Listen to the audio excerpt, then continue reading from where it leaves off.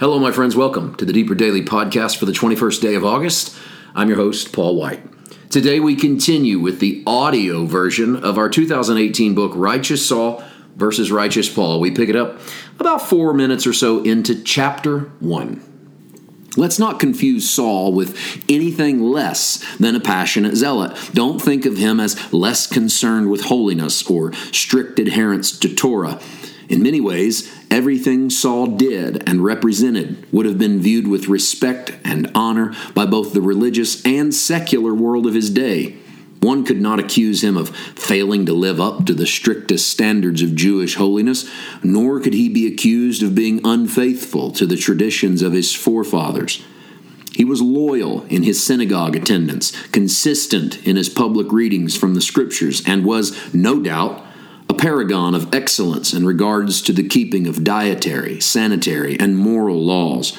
No one could accuse Saul of Tarsus of doing anything less than his very best in the eyes of God, and good Jewish folk would probably have agreed that in regards to the life of Saul, God must be well pleased.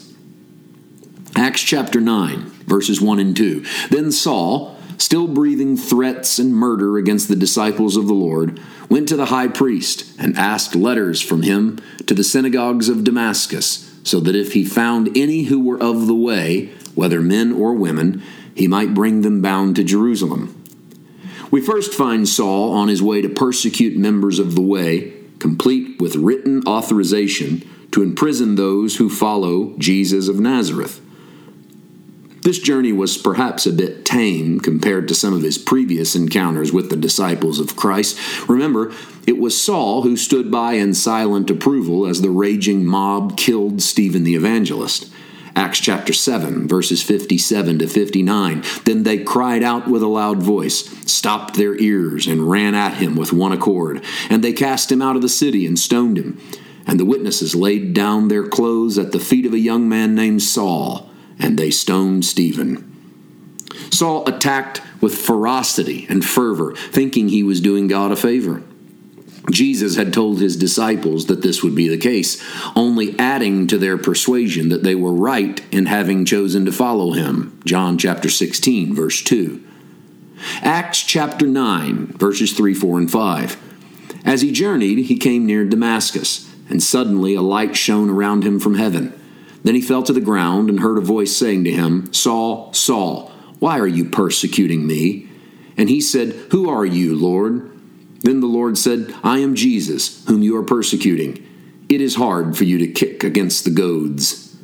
Saul had a direct encounter with Jesus, the very one he was persecuting. Consider that last statement in light of the fact that there is no verse that shows Saul persecuting the man Jesus, but that's not the point. Attack the Father's kids, and you are attacking the Father. The revelation on the road to Damascus did not come at the end of a week of fasting and seeking God. Saul was not being rewarded for his faithfulness and perseverance.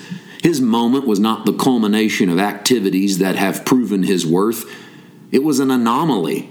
Saul had an encounter he did not deserve, nor that he had earned. Jesus found him in the middle of his terrorism and revealed himself to him. Perhaps it shows that if Saul can be reached in the middle of his issues, anyone can be reached in their own. Acts chapter 13, verse 2. As they ministered to the Lord and fasted, the Holy Spirit said, Now separate to me Barnabas and Saul for the work to which I have called them. Acts chapter 13, verses 6 to 12. Now when they had gone through the island to Paphos, they found a certain sorcerer, a false prophet, a Jew, whose name was Bar-Jesus, who was with the proconsul Sergius Paulus, an intelligent man. This man called for Barnabas and Saul, and sought to hear the word of God. But Elymas the sorcerer, for so his name is translated, withstood them, seeking to turn the proconsul away from the faith. Then Saul, who also is called Paul, filled with the Holy Spirit, looked intently at him and said, O full of all deceit and all fraud, you son of the devil, you enemy of all righteousness, will you not cease perverting the straight ways of the Lord? And now, indeed, the hand of the Lord is upon you, and you shall be blind, not seeing the sun for a time. And immediately a dark mist fell on him, and he went around seeking someone to lead him by the hand. Then the proconsul believed when he saw what had been done, being astonished at the teaching of the Lord. In the middle of Acts 13, there's a change, and the book shifts from the character of Saul to that of Paul, and never returns to the former again. This is an interesting moment in the biblical narrative.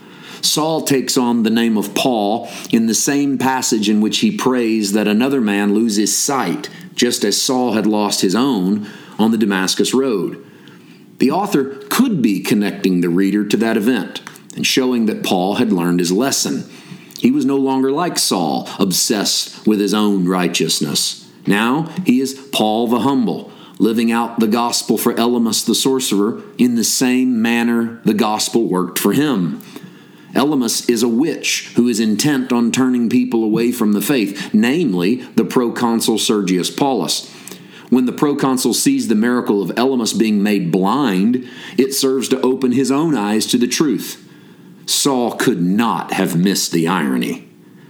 Paul's miracle of taking away a man's sight bothered me for a long time. If he had made a blind man to see, I could understand that. Jesus did that sort of thing all the time. In fact, it was one of the things Jesus claimed he was anointed to do in Luke 4:18.